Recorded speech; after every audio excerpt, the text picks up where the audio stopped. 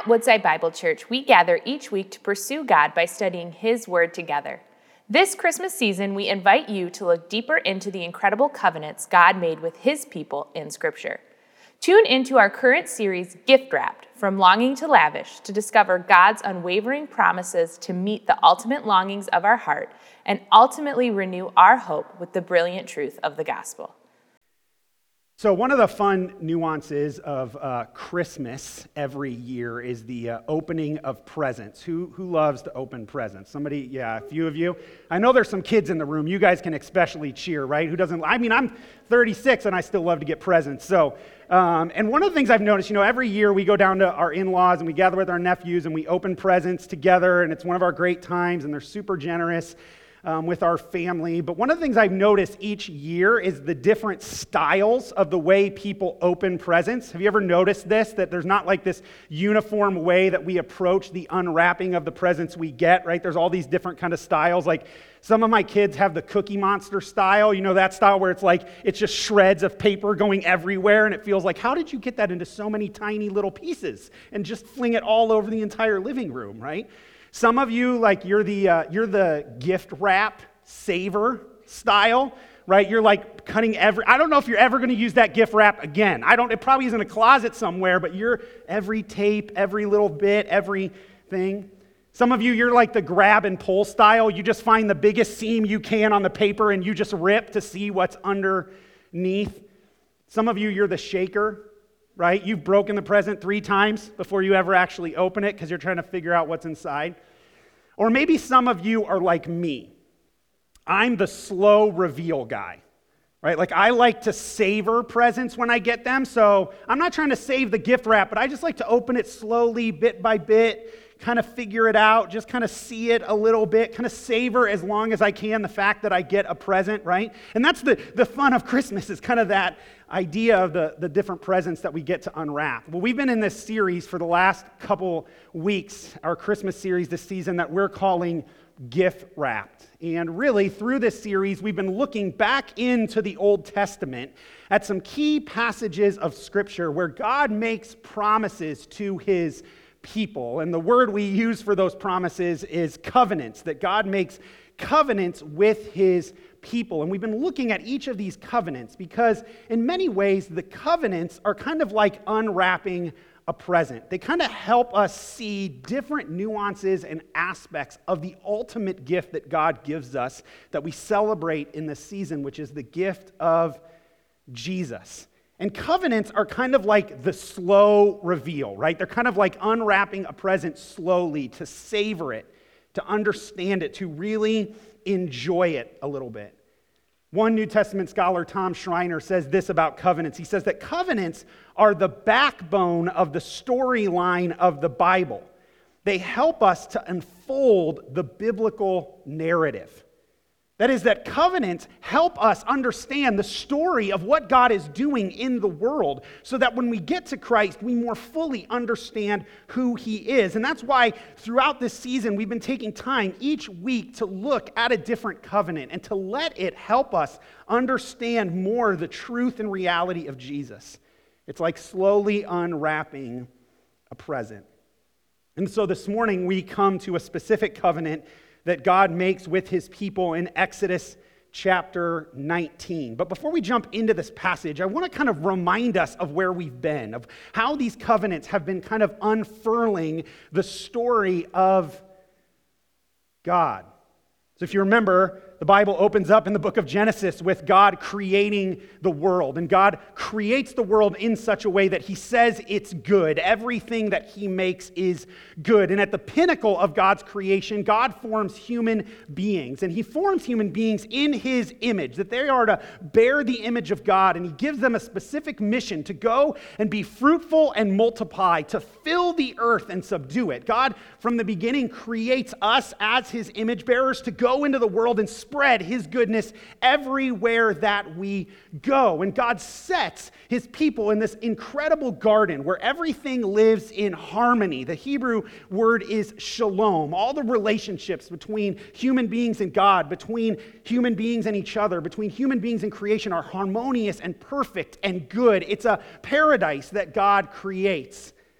But unfortunately, it doesn't stay a paradise for very long, because introduced at the beginning of Genesis 3 is an enemy of God, the serpent, or what we call the Satan. And the Satan tempts Adam and Eve ultimately to disobey God. And because they disobey God, the world falls into brokenness. It falls into sin. We often refer to that chapter as the fall, because God's good world falls into disrepair because of sin. But God shows up on the scene in that chapter, and he really makes his first promise that kind of sets the tone for all the covenants that will come after it.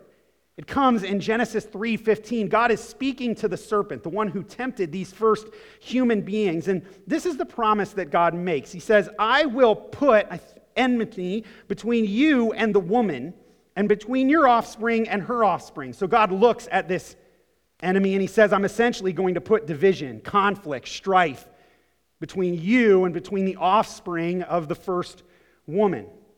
And then he says this, he shall bruise your head, and you shall bruise his heel. Many biblical scholars call this verse early on in the story of the Bible the first gospel, because in many ways it points forward to the promise that God makes here that one day he is going to bring an offspring of the woman who will ultimately crush Satan, will ultimately crush evil, will defeat sin and death and the enemies of God, and restore back the world to the way God intended and created it for it to be. And so from the onset of the story of the Bible, you're looking for the person who will come that God will work through to bring his redemption. Now, the world falls into utter chaos and sin early on in the story, and so God finds the most righteous person he can, the person of Noah, and he brings him into an ark with his family and then brings a massive flood, essentially to wipe the slate clean, to start over. And then when Noah comes out of the ark, God makes a covenant with him. And we looked at this at the very beginning of the series. God makes a promise to Noah that in his work of redemption, he will no longer go about it by seeking to destroy the earth by a flood. And he puts a rainbow in the sky as the sign that God is not against the world, but he is for it. And so you wonder, is Noah going to be the one that's going to restore the earth back to the way God designed for it to be? But Noah quickly fails, and the story continues on, and you still see sin's destructive tendency. And then in Genesis chapter 12, God calls a man named Abram.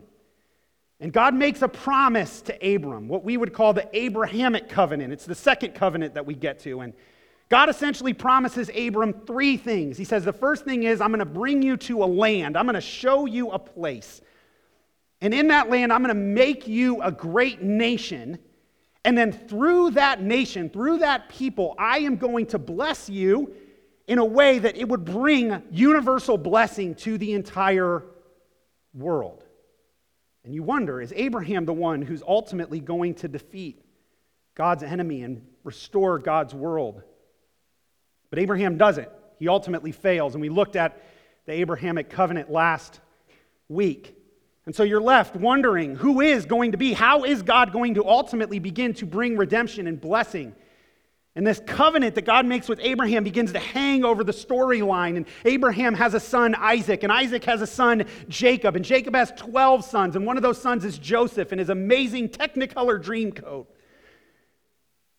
But as Genesis and the story of Genesis ends, Joseph and his brothers are in Egypt, and they begin to multiply and to form a great people. And as this Exodus, the book that we're going to look at today, begins, the descendants of Abraham find themselves in Egypt. But there's a Pharaoh in Egypt who didn't know Joseph, and he ultimately decides to enslave Abraham's descendants. And they suffer under the slavery of what would have been the great world empire at the time of Egypt. But God calls one man, Moses, and says through Moses he's going to deliver these people out. And so Moses shows up on the scene and proclaims that God is going to deliver them. And God brings 10 plagues against the Egyptians to judge them, and ultimately rescues his people in the great story that many of us know that Charlton Heston made famous, or however you say his name, I think that's right, whatever that old movie is that they show on Easter. All right, but the people come through the Red Sea, and they're rescued out of Egypt. And in the story leading up, they travel through the wilderness, and in Exodus 19, they're brought to the foot of the mountain of Sinai. And that's where we pick up our story this morning. It says this: on the third new moon, after the people of Israel had gone out of the land of Egypt. So note how long has transpired at this point. The third new moon is essentially 3 months.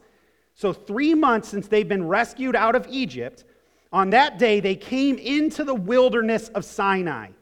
Okay, so note that phrase because it's going to get repeated. They set out from Rephidim and they came into the wilderness of Sinai and they encamped in the wilderness. So have you heard the word wilderness enough at this point?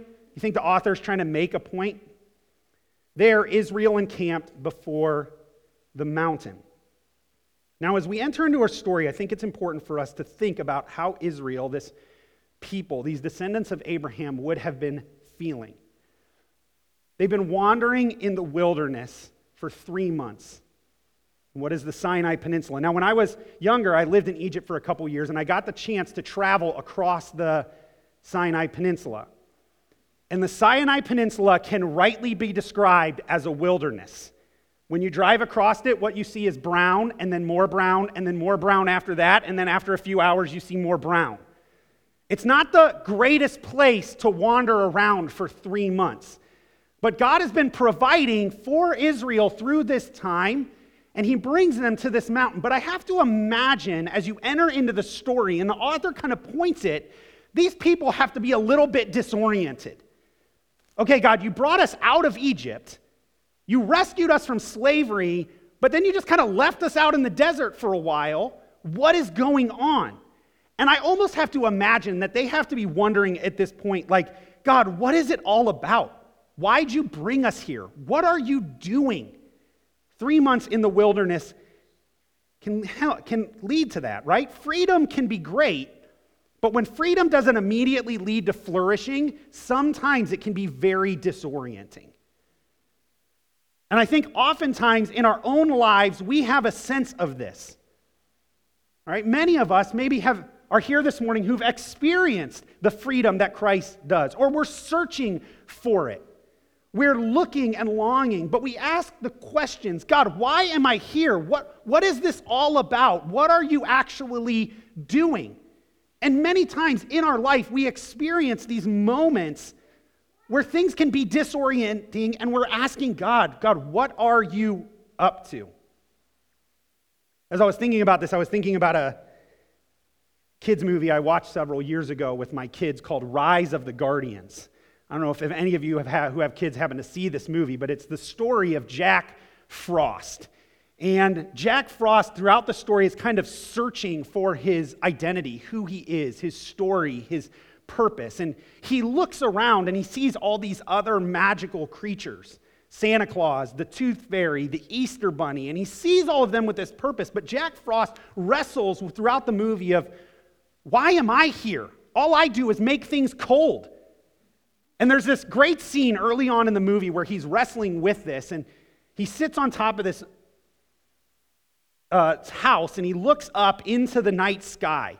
He's confused, he doesn't understand, and he kind of looks up at the moon and he shouts out, "You put me here. The least you can do is tell me why." How many of you ever felt that in your relationship with God? How many of you felt that moment where you're like, well, you put me here, can you tell me why? What is this all about? Why am I in this season? And I have to imagine that's some of the question that Israel has to be asking. It's great you rescued us from Egypt, but why here? Why the wilderness? What are you doing? Well, God's about to step in and answer their question. Look at verse 3. It says, while Moses went up to God. So Moses here is the mediator between the people and God. It says, the Lord called to him out of the mountain, saying, thus you shall say to the house of Jacob and tell the people of Israel. So God's about to speak now. So yeah, they're in the wilderness, but God's about to show up. And this is the first thing that God says. He says, you yourselves have seen what I did to the Egyptians and how I bore you on eagle's wings and brought you to myself. So in the midst of Israel's disorientation, God steps in, and the first thing that he says is, remember, you have borne witness to my saving action. You saw me bring the plagues against Egypt. You saw me walk you through the Reed Sea. You did and bear witness to my saving act on your behalf. In fact, God highlights a saving action by reminding us how I bore you on eagle's wings. It's this beautiful metaphor of the strength of the eagle that's often used as a symbol of salvation. We don't often see that as a symbol, but actually one of our kind of modern stories has this same imagery in it. If you've ever read or watched the movie The Lord of the Rings, the eagles are a symbol of salvation in the story. At one point, they show up to rescue Gandalf as he's fighting Sauron on the tower. At the end of the movie, they pull Frodo and Samwise from the mountain and rescue them. We see them show up in The Hobbit as we tell the story. It's this beautiful image of saving. And essentially, what God's reminding Israel by saying, I bore you on eagle's wings, is I stepped in and saved you. You were enslaved, and I came in, and I brought you to myself. Now, this is important because God is about to unpack for them and vicariously through it for us our identity and purpose. But what I want you to see from the get-go of the text is that our identity and purpose is always rooted in God's action. Our identity, who we are and what we are called to do, is ultimately flows from who God is and what God has done. And so even as God's about to give an incredible covenant with his people, he first reminds them this covenant is rooted in what I did and who I am as the God that has saved you from oppression and slavery. All right, our identity and purpose always come from God's saving action. And when you look even in the New Testament, you see time and time again when God reminds his people of their identity, he always reminds them of the good news of his salvation first. Because who we are flows from what he has done. And so God reminds them of that, and then he reminds them of the relationship that they're about to enter into. This is where he says, now therefore, in verse 5, if you will indeed obey my voice and keep my covenant. So here we see it, this covenant that God is now going to make with this people. It's often referred to as the Mosaic covenant because Moses is the mediator here of the covenant that happens. Now, it's good for us to pause then and remind ourselves, what is a covenant? We use this word, we've used it throughout, but it's good for us to always remember because it's not a very common word. So a simple way to remember a covenant is a promise to relationship. It's a promise in and to relationship. It's different from a contract. Contracts is a give this, give that. It's more of a legal relationship in many ways. Covenant is more different. It's a personal relationship. It's a promise that's made into that relationship. We were with my dad last night, and one of my nephews asked him what a covenant is because he asked what I was preaching on, and he gave this great, helpful little thing, right? In a contract, you sign a piece of paper. In a covenant, you shake a hand, right? There's a relationship that is formed in the covenant. I have a contract with my lender for my house. I don't have a relationship with my lender. I have a covenant with my wife, and I have a relationship. So when God comes to make a covenant, he is coming to form a relationship with this group of people. Now, what is that relationship? Well, what you find in this passage, you're going to have to hang with me for 1 second for my Bible nerdiness, okay? But it's important. What you find when you read through the covenant that God forms in Exodus with his people, both in this verse and in the chapters that we're following, is that this covenant follows a common covenant that was made in Israel's day that was known as a suzerain vassal covenant. I know that's a big word. You're just like, I'm checked out. I have no idea what you're talking about, right? That's the formal name. But these were covenants that were made in Israel's day where a king would make a covenant with his people. And the king would come and they would establish a relationship and essentially say, I'm going to be your king, you're going to be my people, here's what you're going to do, you're going to promise faithfulness and obedience to me, and I'm going to promise protection and provision for you. I'm going to be your suzerain and you're going to be my vassal. I know that's a weird term, but that's what it's called. And so when God steps into Israel, he uses this common framework and language that would have been known to them to essentially help them understand this is the relationship I'm forming with you. I am going to be your king, and I'm going to provide for you and protect you. You then are going to be obedient to me. You're now going to be my people. That's the relationship that is being formed here. And it's a fulfillment of the promise that God ultimately made with Abraham in Genesis 12 when he said, I'm going to make you into a nation. Well, here God is fulfilling that and he's forming his nation. But what is this nation all about? What is the purpose? What do we see in this text? Well, God continues and he helps us to see why he has chosen them and what his purpose is for them. And you see, God gives the stipulations at the beginning of verse 5. This is what you're going to do. You're going to obey my voice and keep my covenant. And this is what I'm going to do. You shall be my treasured possession among all peoples, for all the earth is mine. The first thing that this text reminds us of about their identity and purpose is that God saves his people to treasure them. God's saving act and the relationship that he forms with his people is one where he treasures them. God reminds Israel, listen, I am the God of the whole world. We see that from the very beginning of the story. I created the world. I created all people. I am the God of all nations. So let's be clear, I'm the God of everyone. But I'm going to form a unique relationship with you. And as I form that unique relationship with you, you are going to be a treasure to me. God speaks of the value and the treasuring of his people, that they are going to be the thing he values and cares for more than any other. God saves his people to treasure them. Now, why does God treasure them? Because Israel's so awesome? Because they're amazing? No. Actually, when God re-ratifies this same covenant with his people in Deuteronomy chapter 7, he reminds them of why he treasures them. It's a great verse. Look at it. I'll put it up on the screen for you. It says this, "For you are a people holy to the Lord your God. The Lord your God has chosen you to be a people for his treasured possession out of all the peoples who are on the face of the earth." So you hear that repeated promise. And then this is what he says. "It was not because you were more in number than any other people that the Lord set his love on you and chose you. For you were the fewest of all peoples. But it is because the Lord loves you and is keeping the oath that he swore to your fathers, that the Lord has brought you out with a mighty hand and redeemed you from the house of slavery, from the hand of Pharaoh, king of Egypt." So God looks at Israel and he says, listen, you're my treasured possession, not because of you, but because of me, because of who I am and the worth and value I give you out of my love.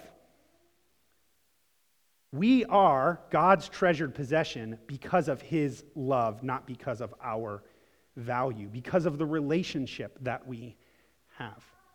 You might think of it this way. All of us probably have some sort of treasured possession. You probably have something that you treasure in your life. One of my treasured possessions, I meant to bring it this morning, but I actually forgot when I left the house. But one of my treasured possessions is I have my dad's first Bible. It's a black-covered New American Standard Bible. And I have it in my possession, and I love it. It's one of the treasures that I have. Now, that Bible, if I were to put it up on eBay or try to sell it on Amazon, is not worth very much money. Right? If you looked at that listing on eBay, you'd be like, what is this? The cover is worn, it's tattered, it's marked up all over the place inside. Some of the pages are ripped, it's yellowing with age. It doesn't seem to be a very valuable possession, but it's valuable to me. Why? Well, because it's my dad's. Because it speaks to my relationship with him. It reminds me of the man he is. It reminds me of the foundation of building God's word into my life from a very young age. And so to me, it is invaluable because of the relationship. What God essentially is saying to Israel is like, listen, you're worth nothing. If I posted you on eBay, nobody's buying you. But because you are mine, because I chose you, because of the relationship I'm forming with you, that's the value that you have. And what we see as the story continues is that God brings this same value to all of his people. In Ephesians, Paul says that we who are in Christ are God's inheritance. Think about that. God inherits you. You're his treasure, not because you're awesome, but because he's awesome. And he's chosen you in Christ. So God saves his people to treasure them. Our identity is rooted in him. But he continues in this, and he says, you're going to be my treasured possession among all peoples, for all the earth is mine, and you shall be, verse 6, to me a kingdom of priests. God not only saves his people to treasure them, God also equips his people to minister for him. That part of the identity and purpose that God has for his people is that they will minister on his behalf. God says, you are going to be a kingdom of priests. In Israel's day, this is a very common understanding of what a priest would be. All right? A priest, if you would visit in Israel's day any temple of any of the various different religions, you would often find a priest there. And a priest was the go-between between the God that was worshipped at that temple and the people that would come to visit. They were the mediator that represented the idol to the people and the people to the idol. What essentially, when God then says the language that he uses of Israel, is he says, you're going to be a kingdom of priests. You all are going to be the go-between and mediators between me and the rest of the world. Now, Israel had priests that were part of how God worked, but they were meant to be a kingdom. That meant the community was meant to be representative and a mediating factor between the nations and God. One professor, Douglas Stewart, says this. He says, Israel's assignment from God involved intermediation.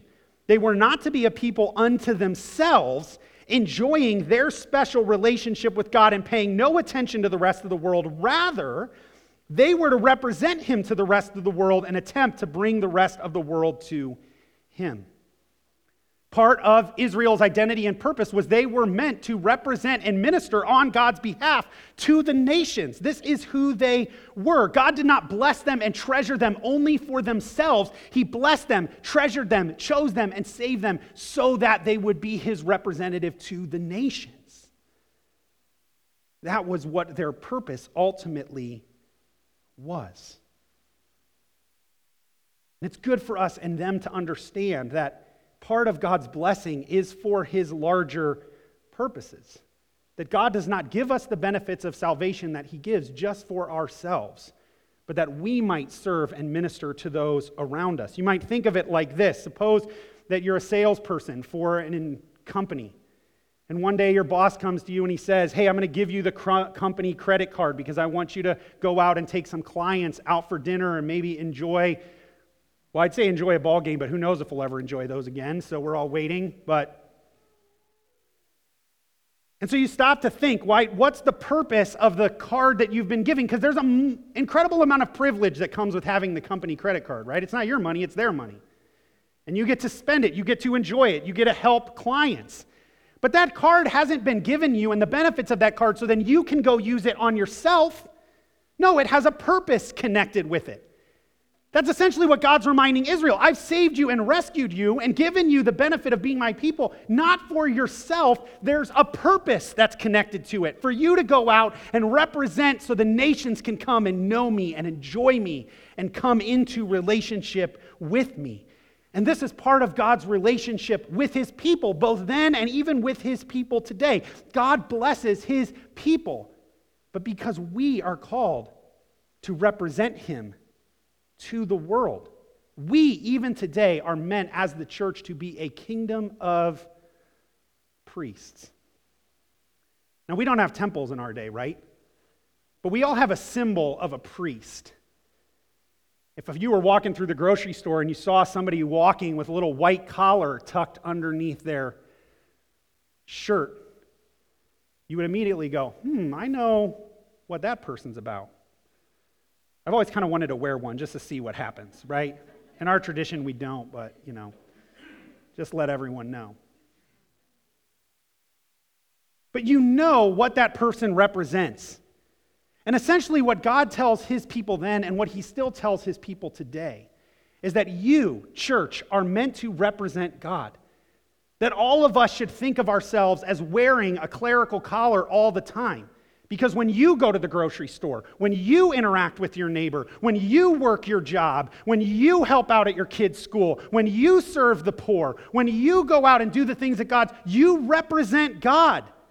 You're helping people understand the truth of Jesus. This is part of our identity. God equips us to minister and serve and represent him in the world together. This is part of our purpose and identity. And then finally, God gives this last bit of this covenant. He says, not only are you going to be a kingdom of priests, but you're going to be a holy nation. God knits his people into a holy community. That as we're called to minister, God draws us together, that we don't minister on God's behalf by ourselves, but we minister on his behalf together as his people. Israel was called to represent God by being a holy nation. And what you see in the rest of the law, from the commandments that God will give in Exodus chapter 20 all the way through Leviticus, God reminds his people over and over and over, be holy as I am holy. That those that represent God are meant to represent him by pursuing holiness, to be set apart, to learn to live life God's way. This is what it meant to be God's people, to be God's nation, that Israel would be governed by God's law, God's ways, so they could represent him. That's what it means to be a holy nation. When you change your citizenship from one country to another, you adopt new laws. You adopt a new culture. You adopt a new way of life. When you come into God's kingdom, you adopt his way. You adopt his life. You adopt his calls in order that you can represent him. That's part of who you are, and that is part of your identity. It's why we together seek to leave sin behind and pursue holiness. It's why we seek to be representatives of God in the way we live, the way we work, the way we serve, the way we do everything. Because it's part of who we are and what God calls us to be in the world. And so God in this covenant gives these glorious purposes to Israel. You're going to be my treasured possession. You're going to be my representative. You're going to be the holy nation through which I will bless the world. But there was a requirement that they would keep and obey God's voice and keep the covenant with him. But when you read through the story of Scripture, what you see is that Israel failed to hold up their end of the bargain.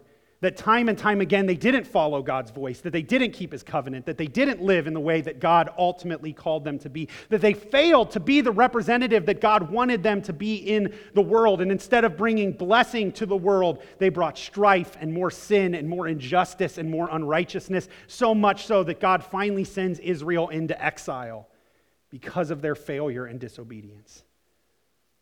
But the good news that we remind ourselves of today is that God knew from the beginning of this covenant that Israel will fail. And he planned from the very beginning to send another representative of Israel, a new Moses. And this new Moses would be faithful to God. He would walk in obedience to God. Where others had sinned, he would walk sinless. Where others did not obey God's voice, he would obey God's voice even to the tiniest dot.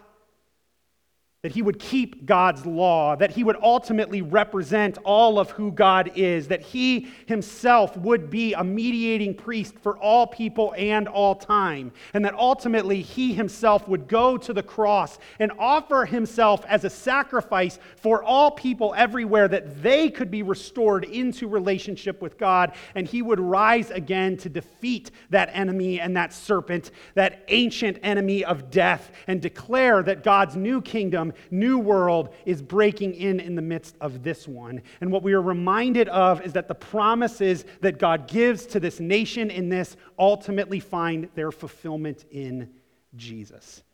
And because they find its fulfillment in Jesus, when we are in him, we inherit these promises and these purposes.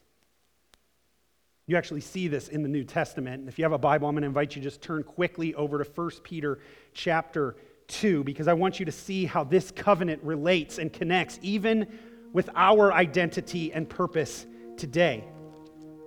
Peter writes to the church scattered in what is now modern-day Turkey, what was referred to as Asia at the time, to encourage Christians who were following the way of Jesus, who had put their hope and trust in him, who had declared him as their Lord, who trusted in him for salvation and were following and living his way of life. Peter writes to them to encourage them. We just studied through these first two chapters a few weeks ago, but listen again what Peter writes and how he draws the truth of what we see in this covenant that God makes with Israel. 1 Peter 2:9, he says, "But you are a chosen race, a royal priesthood, a holy nation, a people for his own possession." You see, the identity that God gave them now in Christ, he gives to us. We are God's chosen. If you are in Jesus this morning, these descriptors describe you and who you are. God treasures and values you, not because you're awesome, but because of Christ, because he has fulfilled the covenant on your behalf, and you are now in him. And so what marked them now marks you. Chosen, royal, treasured, holy. And it doesn't just mark you individually, it marks us together. We are now a nation. We are a people. We are a race. We are the nation, the one whom God possesses. Peter doesn't only connect our identity, he reminds us that we in Christ pick up the purpose as well when he says, "That you may proclaim the excellencies of him who called you out of darkness into his marvelous light." He reminds us that we are called, church family, to bring the light of Christ into the world and proclaim how incredible he is. And so I want to encourage you this morning, because maybe some of you, you've been struggling with that aspect of identity. You've been wrestling with those deep questions of purpose. You asked that question in the darkness of your heart, like Jack Frost asked that night that you said, "If you put me here, at least tell me why." Let me encourage you, if you're wrestling with that this morning, God invites you to put your focus on one thing and one thing alone: the saving work of Jesus Christ. It is the truth. It is the reality. It is the thing I want you to understand more than anything this morning, that God saves people out of darkness and into his marvelous light. You want to discover your true identity? You want to discover your greater purpose? You want to see what God has for your life? Look to Jesus. Look to his salvation on your behalf. Look to his death and resurrection, because it's through that God brings you out of hopelessness. It's where God takes you from that place of longing, and he lavishes upon you his love, where he says, "You're my child. You're my treasured possession, and I have a purpose for you, that you would show all the earth who I am, how incredible I am as your God." And it's where we, the church, must continue to keep our gaze, because it is the saving work of Jesus Christ that defines our identity together, our purpose, how we are called to live and be. So, church, be reminded, our God is mighty to save. And if you are in Christ this morning, he has saved you and given you that identity and purpose. But if you've never put your faith in Christ, Jesus invites you to do that this morning, to trust him, that his death can cover your sin, that he is risen and is the true Lord of all creation, and you can follow him with your life, learn his ways, experience his identity and purpose for you. Let me pray for us, and we'll take a few moments to worship together. Heavenly Father, we stop and just marvel for a moment together that you and your grace and kindness have saved us. God, we were under oppression. Scripture says, and we affirm, we were slaves to sin, unable to even do the righteousness that our hearts led us to do. We've experienced the pain, the suffering, the loneliness, the emptiness, the fruitlessness of that life. But God, we stop this morning and we give you praise, Lord Jesus. That when we were in that place of darkness, you stepped in and entered into our story. That when we were dead, you made us alive. That when we were in bondage, you set us free, and you've now brought us into your kingdom. And we get to be your people, your treasured possession. And so we just stop this morning just to give you the praise, God. To say thank you for saving us. Thank you for doing what we could not do. And I pray, God, in those moments where we all wrestle with our identity and our purpose, that you would take us back to that place where we're reminded of your saving grace.